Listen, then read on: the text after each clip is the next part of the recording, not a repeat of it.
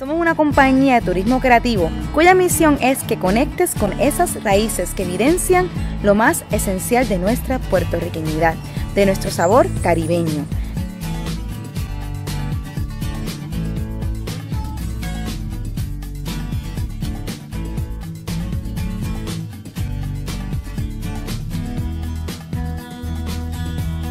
Acompáñanos, porque la historia no solo se lee, la historia se camina. Mi nombre es Melina Aguilar y hoy esta es la primera vez que hacemos nuestro podcast por Instagram.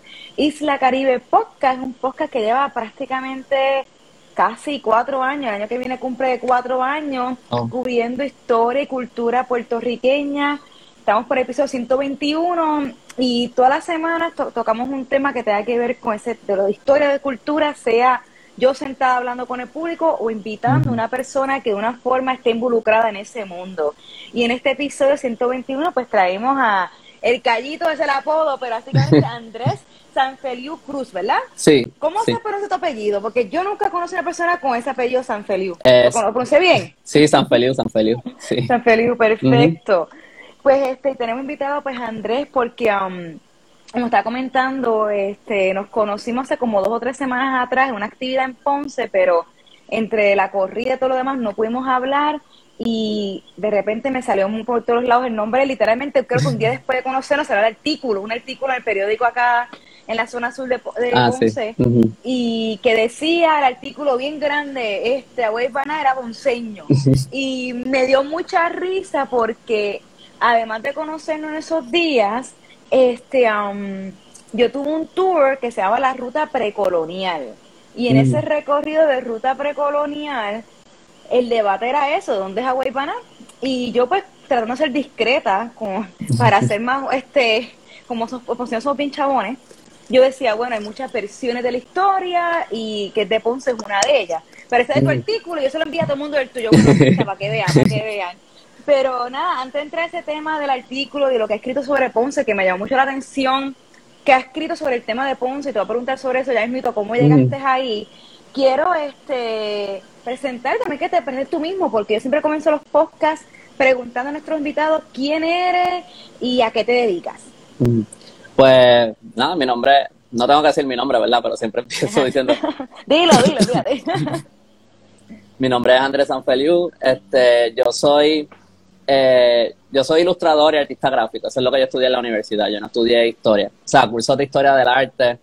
En high school yo tuve una maestra bien buena de historia de Puerto Rico, Missy Baker, y que ella nos hablaba en high school ella nos hablaba de Jalisco Badillo, Francisco Moscoso y toda esa gente, y nosotros no sabíamos quiénes eran, al punto de que para un field day, que esto es súper casualidad, nosotros, que mis panas éramos todos como que los nerdos, nos pusimos la t-shirt atrás con nombres de historiadores y la mía es la de Jalisco Badillo. ¿De verdad? Sí, yo no sabía en verdad quién él era. ¿Tu maestra hablaba de eso? No, mi maestra es excelente ella. Y entonces, wow. Sí, bien difícil la clase, pero bien buena. Y entonces, pues nada, yo en la universidad yo empecé a escribir esta historia. Eso fue hace como 10 años ya, este año. ¿Qué historia? Mangle, la que publiqué hace una... Perfecto. ¿Qué no es esta? Esta es otra. No, esa es Ramita, esa es la precuela. Ramita, vamos a hablar sí. Pero, ajá. Pero nada, el punto es que porque yo estaba escribiendo Mangle primero, y llegó un punto, yo llevaba muchos años escribiéndola y estaba como bien trancado con la historia. Cuando pasó el huracán María, pues ahí decidí como que no me estaban llamando para el trabajo, obviamente sin luz, sin internet, sin nada, no había nada que hacer, y yo dije, pues este es el momento para finalmente terminar esta novela. Y pues ahí me dio con empezar a investigar de historia, porque sabía que eso era lo que me faltaba para poder continuar esa historia. Mayormente en aquel tiempo era mucho con los piratas, como que de verdad entender cómo funcionaban los piratas, qué los motivaba, cómo vivían, qué hacían, por qué, todo eso. Y pues mi abuelo tiene un montón de libros de historia en su casa. Mi abuelo que escribió el libro que también compraste, el de los naufragios. Ajá. Pues ellos estaban en Estados Unidos en ese momento, yo fui a su casa, me llevé todos sus libros de historia sin permiso y me puse a leer y pues por ahí entonces eso se convirtió en esta cosa de que primero investigando solamente para la novela, y después me encantó todo lo de historia, siempre me interesaba, pero nunca me había metido muy profundo. Y pues eso se ha convertido como en esta cosa que llevo pues los últimos 4 años, tú sabes, investigando full time. El Callito tiene 2 años, o sea que ya cuando yo lancé el Callito ya yo llevaba 2 años en esta, y pues se ha convertido como en su propia cosa. Pero el Callito inició como, iba a ser mi página de autor solamente, para los libros que yo sabía que iba a publicar pronto. Y pues yo empecé a publicar investigaciones que estaba haciendo para la novela aquí y allá, como que, ¿verdad? Porque uno tiene que sacar contenido. Digo, siempre fue mi plan, pero empecé a ver que eso estaba generando mucha respuesta positiva de la gente, tú sabes, la gente de verdad agradeciéndome, y como que era como una respuesta como bien emocional que empecé a notar desde, tú sabes, cuando tenía como, qué sé yo, 60 seguidores, 100 seguidores, y pues a mí también me empezó a gustar mucho más escribir de eso, porque pues tú sabes, yo he tenido otras páginas de Instagram, una de t-shirts, mi página de diseño, y como que, y pues tú pones cosas ahí para promover y ya, pero esto se sentía como algo más, como que mira, estoy haciendo algo como que cool, que tiene un valor, que está como que, tú sabes, que se siente que aporta algo, ¿verdad? Que si a la gente le importa o no, whatever, pero como que se siente que estoy haciendo algo como un poquito más que me llena. Y pues por ahí esto siguió. Y así ha sido. Qué interesante. Entonces, para echar para atrás un momentito, tú estudias eres de San Juan. ¿De qué parte de Puerto Rico eres? De San Juan, sí. De San Juan. Estás estudiando en la escuela y ya. No, yo trabajo. Bueno, que estaba estudiando. Estaba estudiando, o sea, este momento. Y comenzaste a escribir esta novela en la escuela, eso estás comentando. En la universidad, sí. En la universidad. Sí, yo escribí una versión como de 30 páginas, bien cortita, porque iba a ser algo más ilustrado, como no cómic, pero como que casi un cómic. Lo primero que hice fue un cómic, pero de ahí se me salió la idea de hacer algo un poquito más largo. Pero la historia siguió creciendo. Eso? ¿Cómo? Sí, estabas estudiando diseñador gráfico, ¿verdad? Ilustraciones en ese momento. Ilustraciones. ¿Cómo llegaste entonces a decir, voy a escribir una novela? ¿Qué tenía que ver la novela con lo que estabas estudiando?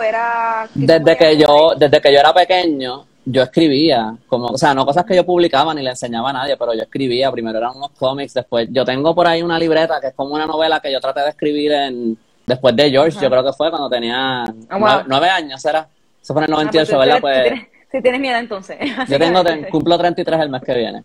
Y entonces, pues nada, siempre me gustó eso de contar historias, que yo creo que también es lo que me gusta de la ilustración, que estás contando también historias visualmente. Pero esta idea yo la tenía eran como ideas separadas que yo tenía. Yo desde pequeño iba mucho para la pariguera. Y entonces, pues nada, porque mi abuelo antes en un momento trabajó mucho en la parguera, o sea, antes de que todo el mundo fuera allá a pariciar y eso y toda la cosa, como que ya mi familia como que había descubierto ese spot desde antes que yo naciera, y pues nosotros íbamos mucho allí, y pues eso siempre como que estuvo mucho en mi mente. Y pues entre esa idea y también pues otras ideas que tenía, como que yo tenía como esa idea en la mente, que cuando estaba en la universidad finalmente como que lo empecé como que a plasmar en papel. Siempre te ha gustado escribir entonces, que eso era algo que estaba seguro que tú ibas a escribir un libro en un momento dado. Era mi sueño. Yo no creo que yo pensaba que yo era bueno en eso, pero sí como que pero era como que mi sueño, sí. Sí, no, pues brutal. Entonces tienes esta idea, estudias ilustración y te das cuenta en ese proceso que necesitas como que pulirte en la historia para poder lograr para escribir este libro y todo lo demás. Entonces es como yo no soy historiadora, yo no estudio historia, yo en verdad vengo de otra área también, yo vengo de desarrollo internacional, pero yo comencé a enamorarme de la historia buscando cómo traer turismo a Ponce. ¿Cómo traigo turismo? ¿Cómo levanto el turismo? Entonces voy a contar la historia de mi ciudad. Y para conocer tengo que leer un montón, y ahí comenzó el proceso, y ahora soy una fiebrúa con la historia, y la gente piensa que estoy historiadora, pues en realidad no lo soy, todavía no, un día ahora lo quiero ser, pero que es un proceso de que como tú, buscando los libros en todos lados, en mi caso una combinación de gente que me presta, ahora gente que quiero mucho y me regala, y algo interesante que está viendo los comments, es como la historia se enseña muy aburrida en la escuela, y es como levantar ese interés. Me encantó que tuviste una maestra que estuvo interesada en que te trajo estos personajes, a Luis Padillo, hello. Sí. ¿Qué maestra habla de eso? Sí. ¿Qué maestra habla de eso? Y nada, eso que ha sido interesante como gente como nosotros, y también sé que Salón Boricua está por ahí, cómo estamos usando la historia y usando eso para llevar nuestras ideas afuera, y también para levantar un nuevo interés por nuestra historia, que es como una película, digamos, historia por como una película. Es fascinante. Y sé que tus libros, que no he leído los libros porque están debajo del árbol. Yo no sé qué estaban, yo los compré, los puse debajo del árbol de Navidad, porque es para Navidad, es para mi novio, para Navidad. So, yo ni los saqué del árbol hoy para poder enseñarlos, pero vuelven al árbol otra vez. Cuéntanos de qué, en un resumen rapidito, de qué tratan estos libros. Viste que este es el que va anterior a Mangle. Cuéntame rapidito qué está pasando aquí en estos libros y por qué necesitabas estudiar historia para poder lanzarlo. Pues Mangle yo lo escribí primero y lo que yo publiqué ahora es la primera mitad de la novela que yo tenía escrita. O sea, como yo la tuve que reescribir de cero, pero como en el proceso estaba aprendiendo a escribir, hubo un momento que yo tuve que tomar una pausa porque estaba recibiendo las críticas y al principio era como que en corto es como que la historia está buena, pero como que no está bien escrita. O por lo menos eso era lo que yo podía interpretar de lo que me estaban diciendo, porque nadie quería ser tan harsh de hablarme así de fuerte, pero como que eso era lo que yo como que pude interpretar de lo que me estaban diciendo. Y entonces yo dije, pues me voy a tomar una pausa y voy a escribir otra cosa, y ahí salió Ramita, que son como que 15 cuentos cortos. Ok. Que al ser cuentos cortos, pues yo pensé, era como que mi teoría, que al ser cuentos más cortitos, pues a lo mejor me iba a dar un poco más de oportunidad de pulirme como escritor. Y entonces pues son 15 cuentos cortos, todos en el mismo universo, conectan, pero no es como que, o sea, no es una historia que continúa, son distintos personajes en distintos momentos de la historia de este universo ficticio en Puerto Rico.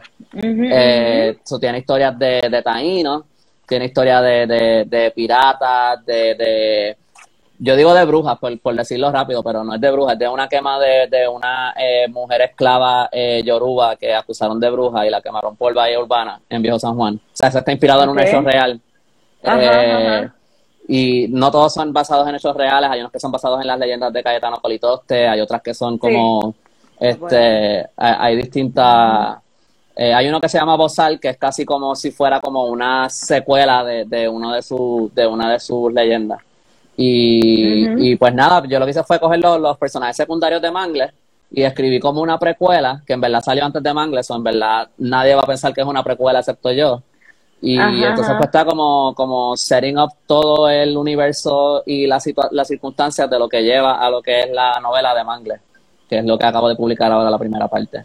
Salió literalmente estos días, ¿verdad? En noviembre 18, 19, ya no me acuerdo el día, pero algo así. Sí, interesante. Pero ¿qué trata? Como dijiste que tenías que entonces estudiar historia para poder basarte en estas novelas que, aunque son novelas, al fin y al cabo tienen mucho de la realidad y me encanta porque esto es bien importante especialmente para levantar ese interés por la historia puertorriqueña, ya que yo sé que un libro que ha sido muy importante a mucha gente fue, por ejemplo, el libro de War Against All Puerto Ricans, que tomó la historia revolucionaria de una forma bastante como una película.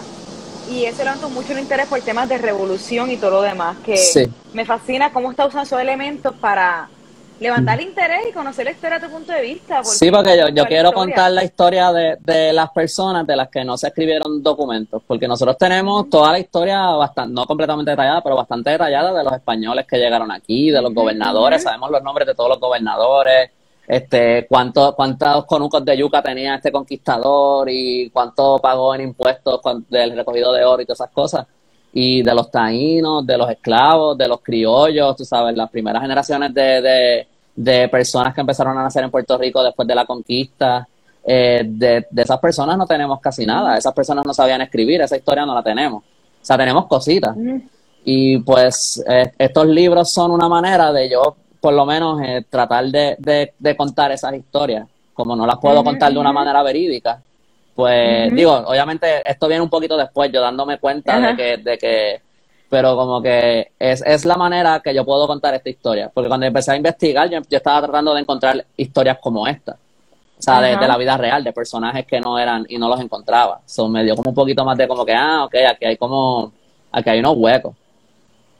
Sí, y me encanta que quieras llenarlo y creo que eso va a llevarme al otro tema que era de cómo te interesas mucho en el tema precolonial, porque he visto has traído mucho el tema y hasta en el libro que está aquí, que repito, no lo he leído porque lo voy a abrir después de Navidad, es que tengo que abrirlo no ahora, un regalito, pero básicamente es rápido que ahora escrito hacer un mapa y toca mucho pues lo que son los cacicascos y todo lo demás, que aunque digas que ficciono todo, aquí hay muchas cosas que son verdaderas, básicamente este mapa está bastante pero mirando por encimita rapidito se ve muy bien, pero que te pregunto, ¿qué te llevó a tocar mucho este tema? Porque quiero que eso nos ate un poco a Weibana, que fuera el que levantó mucha controversia estos días y él siempre ha sido para mi Isla Caribe una una lucha bien cómica, porque a mí me encanta, cuando yo cuento la historia, pues a mí me gusta contar la historia, a mí no me gusta adoctrinar a la gente, decir, esto no fue lo que pasó, me gusta decirle, mira, esto es lo que tenemos, esto es lo que Mm, sabemos, esto es lo que no sabemos, y es fascinante nuestra historia. ¿Te gusta o no? Es sí. fascinante, y hay lados buenos, hay lados malos, hay personajes que están brutales, personas que son horribles, pero Mm, está fascinante no matter what. ¿Qué te sí. llevó entonces me imagino, te pregunto a ti, ¿qué te llevó entonces a querer cubrir mucho esta historia de tema precolonial? ¿Y qué te llevó entonces a Weibana? Yo lo precolonial fue porque, en parte, al principio cuando estaba investigando, yo no sabía muy bien qué iba a encontrar en los distintos libros. Y para mí eso es algo bien interesante de leer un libro de historia versus buscar algo en internet. Porque tú buscas Ujú, algo en internet y tú puedes encontrar específicamente lo que tú estás buscando. Y ya, pero cuando tú estás leyendo un libro de historia, tú pasas por un montón de otras cosas que tú ni sabías que estaban ahí y aprendes un montón de cosas interesantes que nunca se te hubiera ocurrido ni buscar, ni preguntarte, ni ujú.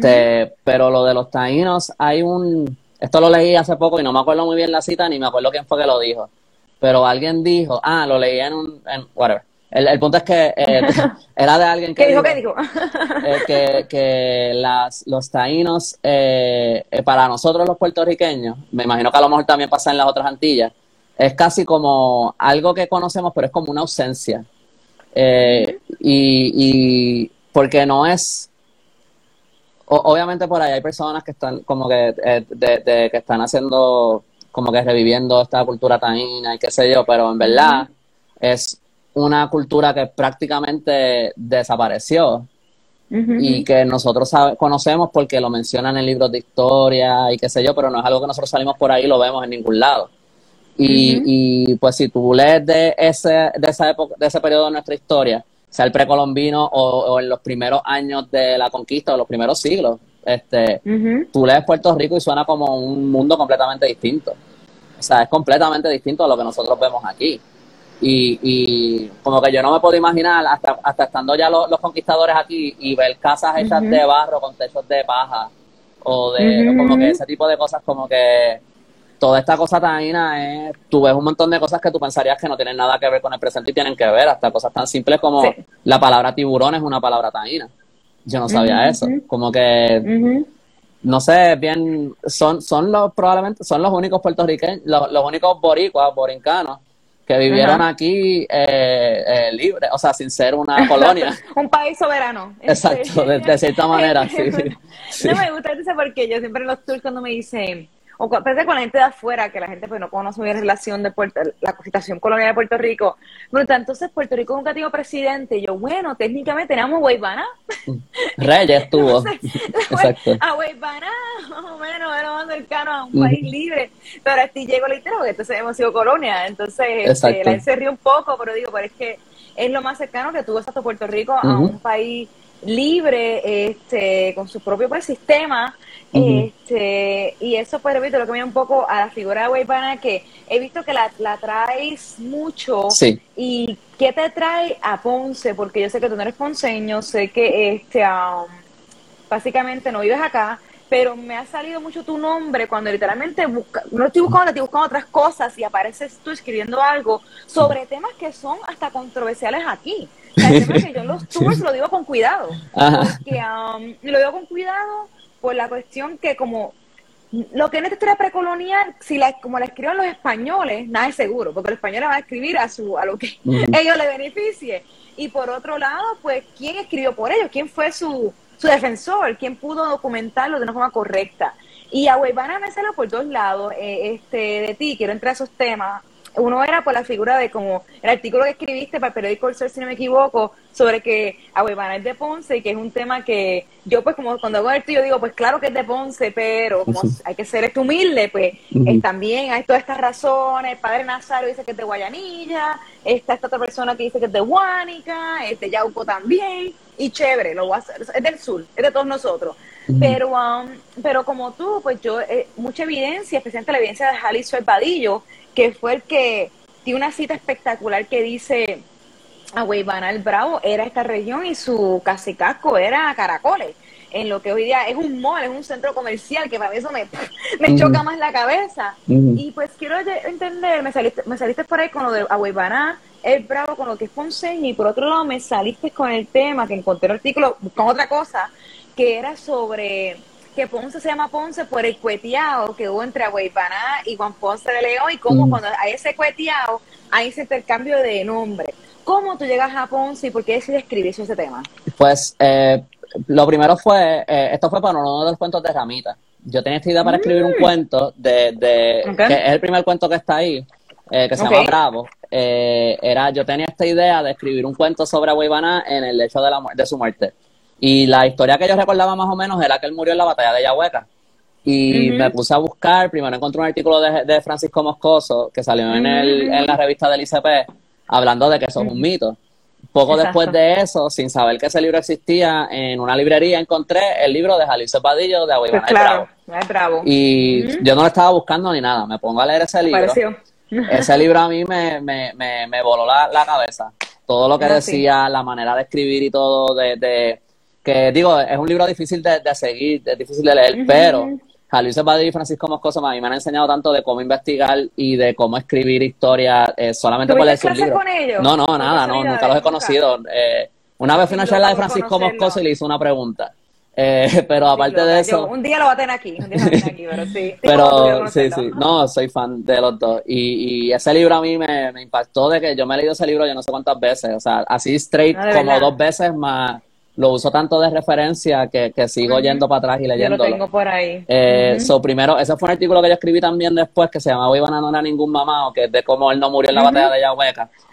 Pero... By the way, perdona que te interrumpa, pero esa expresión es que yo la vi en tu página. Nosotros lo hicimos en nuestros tours, cuando hablamos del tema personal, siempre dice cómo en la escuela nos enseñaron que básicamente los indios pues estaban haciendo yuca, ahí, pero los indios no eran ningunos mamados, estaban haciendo 1000 cosas. O sea, y cuando digo indio, soy cuidadosa porque está el tema, los precolombinos, los originarios, estas cosas, estos conceptos más allá.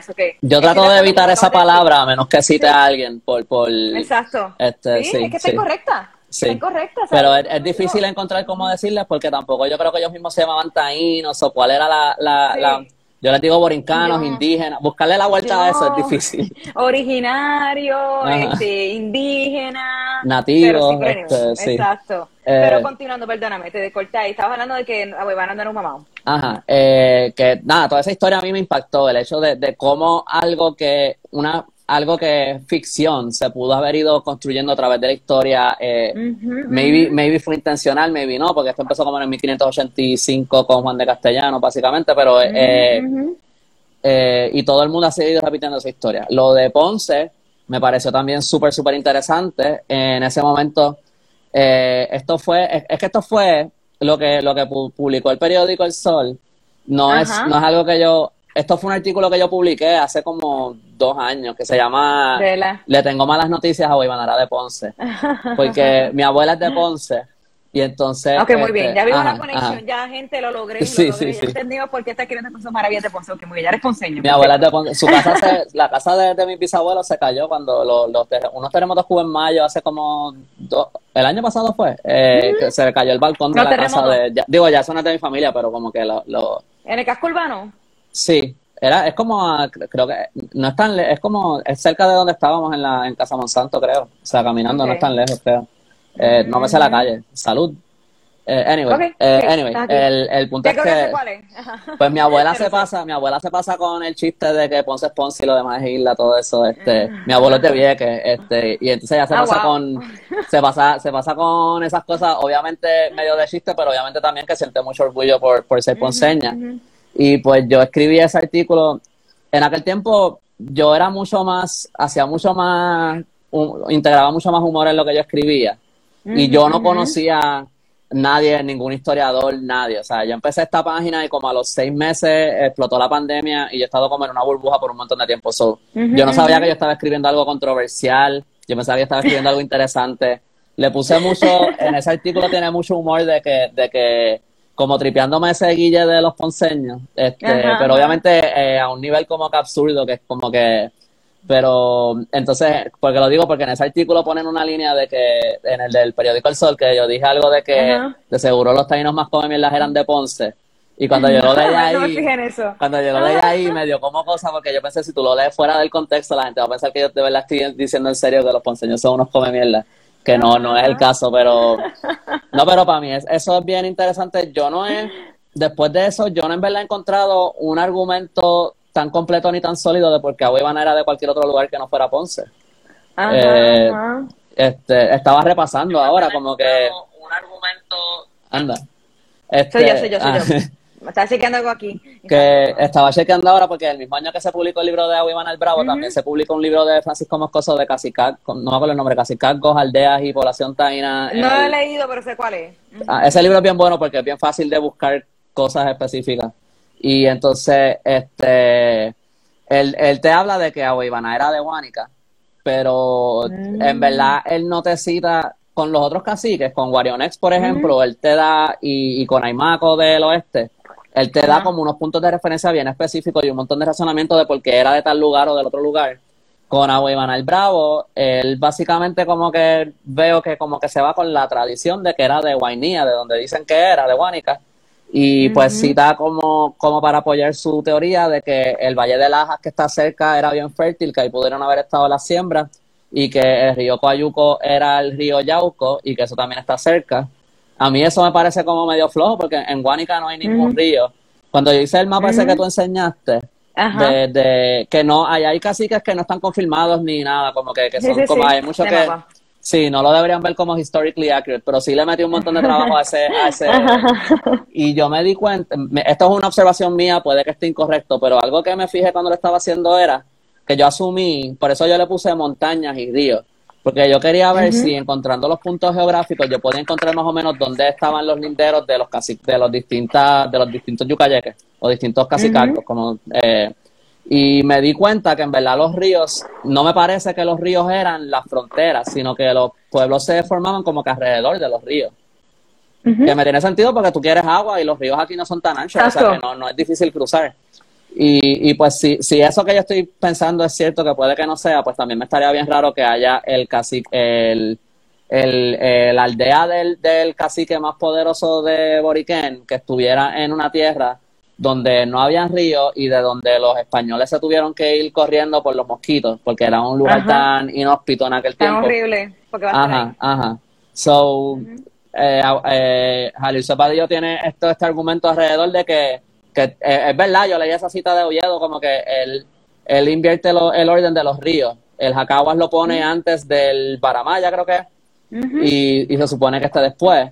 Y él dice, si tú arreglas ese orden, hay un río que falta, que es el Descalabrado, porque lo que pasa es que hay un río que siempre citan como que ese es el río Aguibaná, el río Aguibaná, el río Aguibaná, y ese río Aguibaná era el río Coayuco. Ok. Y entonces el Descalabrado, él dice, es básicamente el río que faltaría, que es donde podría ser el Coayuco, porque él también dice, el Coayuco no puede ser el río Yauco, porque Yauco era un cacique que se llamaba Yauco, eso no es un error de transcripción o algo que evolucionó con el tiempo, Yauco existía en aquel tiempo como Yauco. Y el río Descalabrado en el siglo XVI es el único río que tiene un nombre español. Todos los otros tienen nombres taínos en Ahí aquel no. tiempo. Y el Descalabrado, pues, Exacto. es un descalabro, o sea, una batalla, y una batalla bien grande entre Aguibaná y Ponce de León. Y lo otro que leí ahora, porque estaba repasando de esto, o sea, él da mucha. Ajá. Luis Cepadillo da un montón de referencias, un montón de puntos importantes. Te habla del Callabo, que básicamente era un nombre que intercambiaban con el nombre de las tierras de Aguibaná mucho. Eh, y pues básicamente el territorio de Aguibaná hubiera sido todo lo que estaba entre Yauco y Salinas, porque en Yauco estaba el cacique Ok. Yauco, en Salinas estaba el cacique Exacto. Abey, pero todo lo que está desde Guayanilla hasta Santa Isabel, un poquito de Coamo y hasta un poquitito de Villalba, probablemente hasta el norte, es lo que él teoriza, él postula que hubiera sido el terreno de Aguibaná el Bravo, con su asiento en Ponce. Una de las razones también por la que lo dice es que yo no me acordaba de esto, es porque en aquel tiempo hablan de tres salinas distintas. La de Cabo Rojo no es una de las que hablan. Está la de Guánica, está la de Abey y está la de Aguibaná. Y la de Aguibaná es una tercera salina. No es Guánica, no es Salina. Y esa salina es una salina que está en Ponce. Yo no sé dónde está, yo no conozco Ponce tan bien como para decirlo, Ajá. pero él dice dónde es que está. Y él dice probablemente el asiento de él estaba cerca de ahí. De Eh, Salina.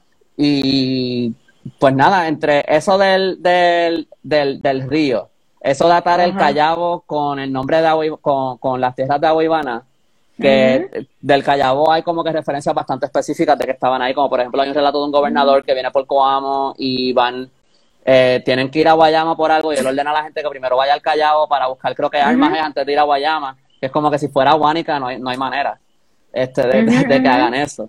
Y es como que, o sea, él le dedica yo creo que como 3 capítulos de su libro. Sí, sí, Cleopatra. Además que habla también del fundamento arqueológico, que él dice, en todas partes de la isla, en toda la isla, tú vas a encontrar piezas arqueológicas, artefactos de alta calidad artesanal. No es que en Ujú. Ponce la calidad artesanal fuera mayor, pero en Ponce tú encuentras la cantidad, la concentración más grande Sí, de esas piezas arqueológicas de alta calidad. Y aparte de que en Ponce es como que Caracoles. uno de los lugares más fértiles del mundo.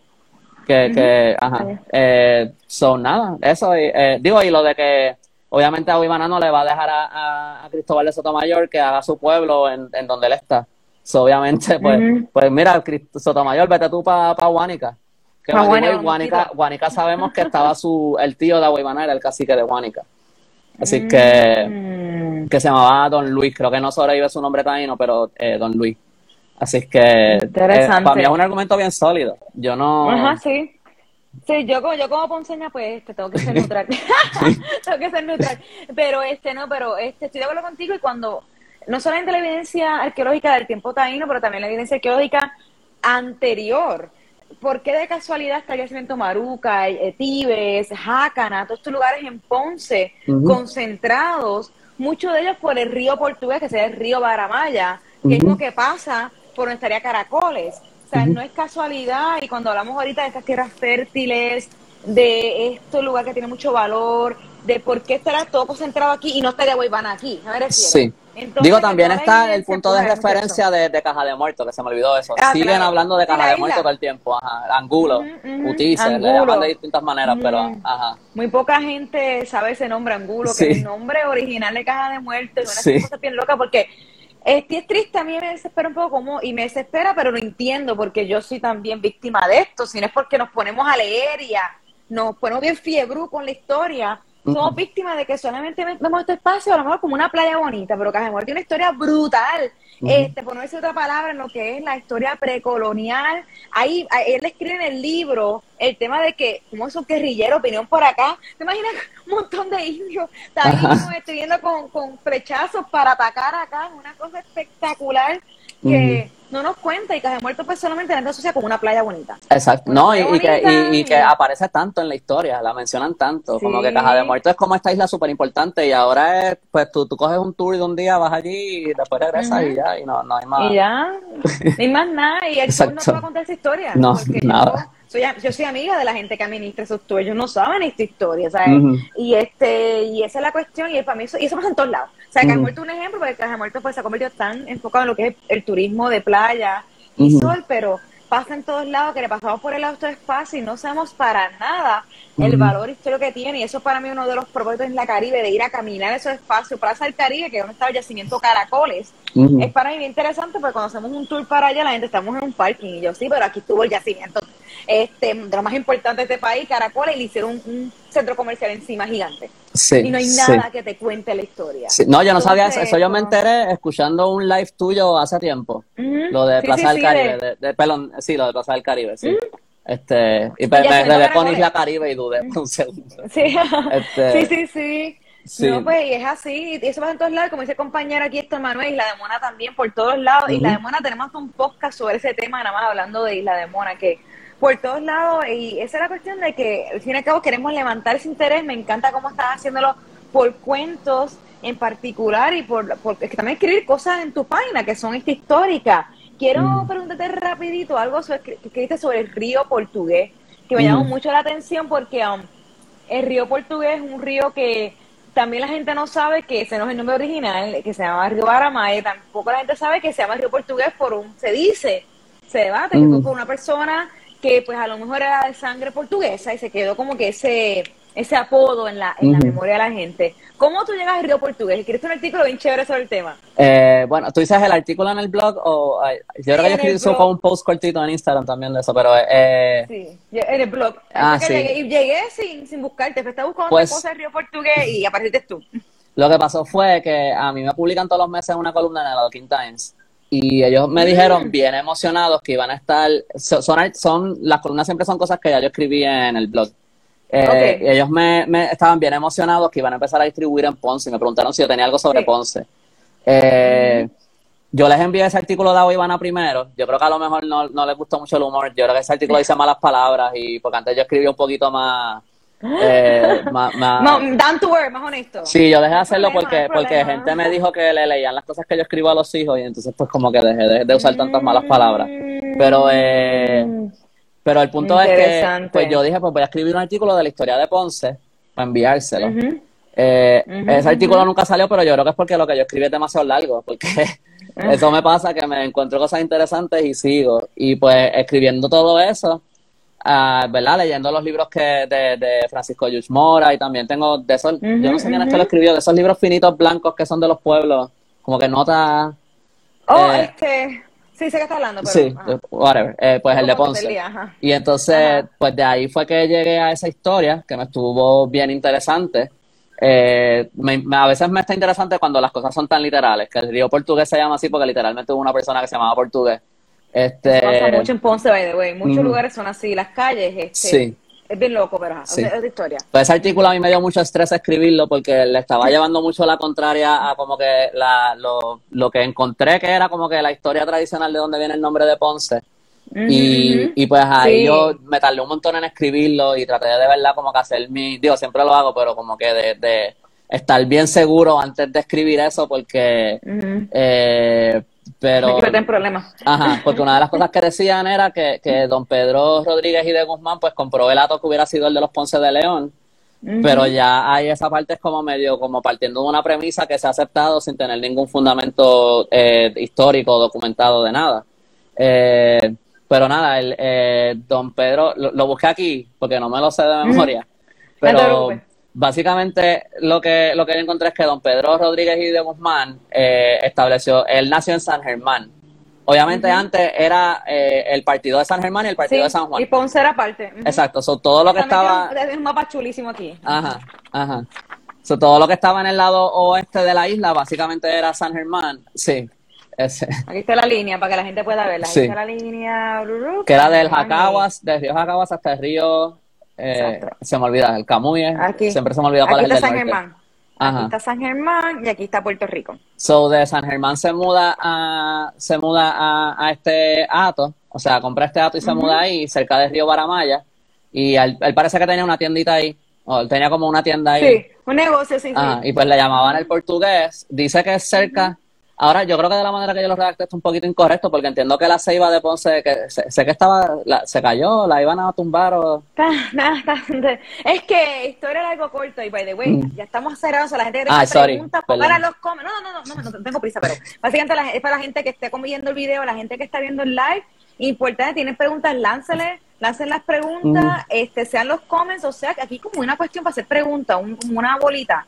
Hagan mm, las preguntas también ahí para que antes que nos despidamos poder contestarla, pero perdóname. Continuando, mm, estaba preguntando sobre la ceiba. mm, La ceiba, repito, me acordé de ti ayer porque hice una pequeña corrida y pasé por ahí. Y mm, cuando pasé por ahí, la vi, le tiré muchos videos, muchas fotos y me puse a pensar en portugués otra vez, en esa mm, historia de este personaje que en diferentes libros cuentan diferentes. Si de a veces no me lo ponen para el siglo XVII, a veces para el siglo XVIII, mm. a veces hasta el siglo XIX. Entonces, como que, ay, ¿de cuándo viene el personaje? Bueno, es que parece que Este, nació en el 1660, pero murió como en el 1745, o sea que cruzó los siglos. sí, Así que, ajá.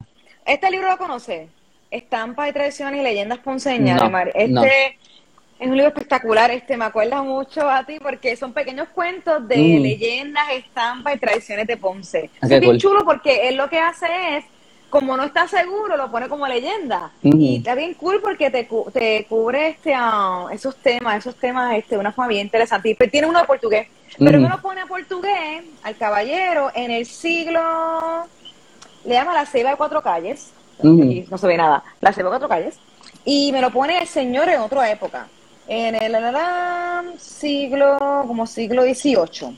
Ok, Y está, como tú dices, hace sentido más o menos. Pero diferentes lugares lo sí. ponen en diferentes lados y So que va más o menos así con esa historia que estás contando y es bien interesante. En los comentarios, rapidito cuentan unas preguntas. Los libros de ICP, los blancos son de ICP, yo no estoy segura, yo tengo Yo la no sé, revista. son como algo No, municipal. Déjame. yo creo que son otros. Checate, está por ahí uno, es que yo no lo tengo ninguno a la mano. Y preguntaron, Candelario pregunta sobre los libros. Los libros, de Andrés, los puedes conseguir contigo. Ok, rapidito. Yo tengo ese libro. ¿Qué dice ahí? ¿De quién es? El libro blanco. No escuché nada de lo que dijiste porque me quité los Perdón, headphones para buscarlo, perdón. pero El libro este es el de blanco, Ponce. Ujú, exacto, yo lo he leído. ¿Qué ujú. dice ahí? Dice algo Ponce, de... notas para su historia, Mariano Vidal Armstrong. Ok, Eh, mira, el mismo. Es el mismo. ujú. Ah, pues sí. Mariano Villalastro, ya Que sabes. era como un Sí. coleccionista bien importante de arte, ¿verdad? Sí, es Eh, bien importante. Son ujú. personajes que me hubiera encantado conocerlos en vida. Pero para eso estamos, una nueva Oficina generación Estatal de cubriendo historia. Preservación Histórica. Creo que no es del Ok, ICP. Ajá. exacto. Pues está Ujú. eso por ahí. Y Candelario preguntó cómo consigues tus libros. ¿Cómo consigues tus libros, Están Andrés? disponibles en Libro 787 y Amazon. Si entran a mi blog, a mi website, elcayito.com, ahí pueden encontrar los links. O pueden buscar en el libro 787 y le dan search Ramitas y Mangles. Y Ramitas también está disponible en The Bookmark. Ujú. Todavía no he llevado Mangle a las librerías locales. Ah, y está en el Candil también, se me olvidó. Candil, en el Sí, sí, fui Candil para allá, Ponce está. sí, fui para allá, En el Candil sí, está. sí, está en el Candil en Ponce también. Y creo que En también el está Candil online en el está. Candil, si lo quieren ordenar online. Ah, pues Ujú. chévere. Y cualquier cosita que te escriban a ti directamente al inbox, tú También, les puedes también. ayudar y enviar los enlaces. Y Riestra llegó nuestro amigo que nos conectó, Juan Riestra, a decir de dónde vino el portugués. Bueno, Riestra, Ah, hay sí, que buscar ese libro de Oquendo, que no lo sí. yo tengo el libro de Yo había leído Oquendo. eso que él escribió, bueno, no lo doquendo, pero yo había leído eso que él escribió, pero yo no pude entrar Me en voy de tanto detalle lado. en el Ah, artículo. no, es que Este, yo tengo como 10 libros de Oquendo, pero anyways, pero para lo ya, que iba a decir es cuenta así. bueno, yo sé que ya estamos cerrando y voy a entrar en otra No te cosa, pero preocupes, pero este, dilo. el punto de referencia que usan para el portugués es la ceiba de Ponce, pero después cuando leí una noticia de que la ceiba que se estaba muriendo, decían que la ceiba tenía como 100 200 como que es menos, no hubiera existido para el tiempo del portugués, o sea que maybe estaba en la zona donde está la ceiba ahora, pero que no sé si en ese punto ahí estaba la ceiba, no estoy seguro ahora, tengo mis Ah, dudas. interesante. No, Ajá, pues básicamente ajá, lo que tenemos entendido es que la ceiba estaba ahí aquí. Y la gran fama de la ceiba, y repito todo esto, pues, al fin y al cabo, a cómo debe las cosas, pero dicen que la ceiba, lo más famoso es que lo vieron cuando estuvieron aquí los taínos todavía y ah, los es verdad, españoles la vieron. ah, ok, Eso le comenta mucha historia y por eso mucha gente pregunta sobre dónde viene, por eso es que la ceiba tenía tanto valor. Y la ceiba fue que murió por cuestión de, porque la cuando hicieron movieron. Ah, la represa portugués, ya básicamente la ceiba ya lleva muchos años muriéndose y pues ahora está ujú. completamente, bueno, barata, que una foto de ayer que tiré, te voy a enseñar aquí para que gente la pueda ver, pero en verdad fue porque cuando le cortaron el camino, cortó Ok, una represa portugués que impactó muchas cosas, impactó la comunidad de Tibes arriba, que es otro yacimiento allá, se mm, encontró el yacimiento Jácana por hacer la represa portugués. O sea, es una ok, cosa bien loca. wow, No sé qué tanto sabes de Jácana, no pero sé. Jácana es una cosa espectacular. Te voy a enviar un enlace hablando una hora, hablando de ese tema. Un Ajá, yacimiento que está bajo tierra en Tibes. No es el centro ceremonial. ujú, Es un yacimiento taíno con otra historia bien loca. La gente que quiera buscarlo, si le pones Isla Caribe Jácana, va a aparecer unos cuantos videos sobre ese tema. Para que ok, la gente vea cómo está la ceiba, y sé que esto me hizo una pregunta, voy a contestarla ahora. Esto fue una foto tomada ayer. La ceiba pues está, ay, no se puede ver casi, está como que toda partida. Está como que chavo esto, ¿verdad? ah, Anyway, yo wow, después la comparto en sí, los stories. Pero básicamente, eso que por eso es que ha llevado a mucho interés y mucho dolor. El ujú, dolor de la ceiba, la gente la lloró mucho porque es una cuestión colectiva del ponceño que se dice que lleva aquí como 500 años, y como está localizado en un lugar tan importante como donde nace Ponce para algunos textos, un lugar tan importante que la dibujó, la pintó ayer, ujú, tenemos fotos históricas, pues el valor crece más con eso. Y por eso y el ponceño es bien curioso porque yo pienso que mucha gente ni sabe esta historia de cuánto ujú, tiempo lleva, ni sabe que ahí pasan tantas cosas importantes, pero la quieren tanto porque como que tú la sientes, ese valor sí, histórico de sí, esta ceiba. sí, Pero aquí rapidito, le contando a un compañero aquí, a Héctor, a ver cómo hago esto. Si quieres hacer la pregunta, ok. Héctor pregunta, ¿hasta cuándo había yacimientos arqueológicos precolombinos en el terreno de Plaza del Caribe? Si entiendo bien la pregunta, creo que estás preguntando de qué año data el yacimiento que se encontró ahí, tal vez, porque Ujú. estamos claros que el yacimiento que se encontró en el Terreno Plaza del Caribe es taíno, al contrario del Centro Ceremonia Indígena de Tibes, que ese es pretaíno, y Ok. Jácana también es taíno, pero tengo entendido, Héctor, que sería un yacimiento que dataría pues, para el contacto con los españoles, hasta que los españoles llegaron y pues Ujú. poco a poco fue desapareciendo y se perdió. Se perdió, que es diferente a la historia de Tibes, de Centro Ceremonia Indígena de Tibes y la historia de Maruca, que eso es otra historia interesante. Pero esto te voy a enviar un podcast que tenemos sobre el tema de caracoles o el de Plaza del Caribe. Eso que ahí estamos para responder esa pregunta. Y Ujú. nada, gente, ahora sí, ya tengo que comenzar a despedirme. Andrés, muchas gracias hoy por venir aquí. Sabes que si me deja a mí, sigo hablando aquí 2 horas, Gracias a ti, gracias a ti. pero que esto sea una entrada a otras conversaciones sobre otros temas de historia. Tengo varias cosas que hablar contigo personalmente, varias Sí, ideas, sí. para seguir colaborando y metiéndole duro a nuestras áreas, lo que es la historia puertorriqueña. Y nada, sabes que tienes tus puertas abiertas aquí en Isla Caribe, también en la casa, que estuviste aquí un tiempo, estuviste aquel día vendiendo los Ujú. libros, que cuando quieras puedes venir para acá. Y nada, alguna última cosa quieras decir a la audiencia, a la gente, pueden Pues seguirlo en el Callito, que sí. anúnciate, di lo que tú quieras ahí.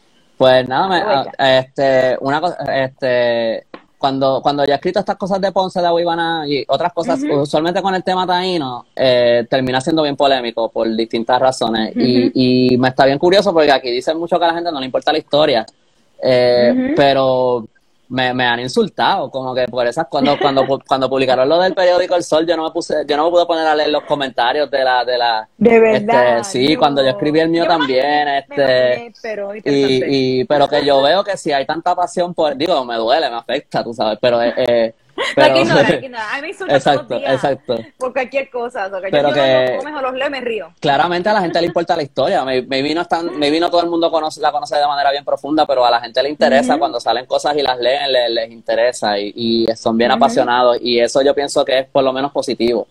ujú. Aunque significa que uno tiene que coger golpes, ¿verdad? Personales, pero para mí yo pienso que eso, pues, de cierta manera es positivo. Y digo, y páginas como la Ujú, tuya y como Salón Boricua, que han crecido como ujú, que con esto de la historia, ujú, como que lo ujú, demuestran, tú sabes. Pero a mí me pueden encontrar en elcallito.com, ese es mi website, mi blog. Ahí yo comparto contenido de historia más largo.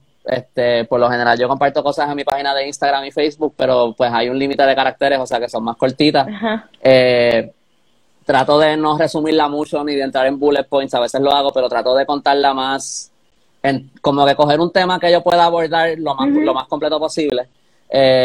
Últimamente estoy un poquito atrás porque estoy con mil otras cosas que estoy trabajando a la vez, pero ujú, Instagram es el_callito, mi website es elcallito.com, me pueden buscar en Facebook también, tengo un canal de YouTube que también está medio abandonado, pero ahí tengo un par de ujú, videos. Y nada, y mis libros, pues ya lo dije, lo pueden conseguir en Amazon, libro 787 ujú, de ujú. Bookmark. Y nada, La tarjeta. y la tarjeta. Y cualquier cosa a los que les interese, voy a estar en Comic Con vendiendo mis libros Ujú. el 14, 15 y 16 de enero. ¿Dónde Así es va a que, ser? en el centro de convenciones. Ok, Ajá. chévere, chévere. Pues nada, pues ya sabes que voy a mantenerme en contacto contigo por varias cosas que Sí, tengo en mente que quiero inventar. Y nada, mi gente, muchas gracias a todo el mundo que se conectó. Un saludo a todos. Ya saben, La Caribe Podcast. Toda la semana hablamos de historia y cultura. Estamos por el episodio 121, pero venimos la semana que viene con el episodio 122 hablando con más personas de esta historia puertorriqueña. Gracias, Andrés. Gracias a todo el mundo que sintonizó. Que tengan excelente noche. Nos buenas vemos. noches. Adiós.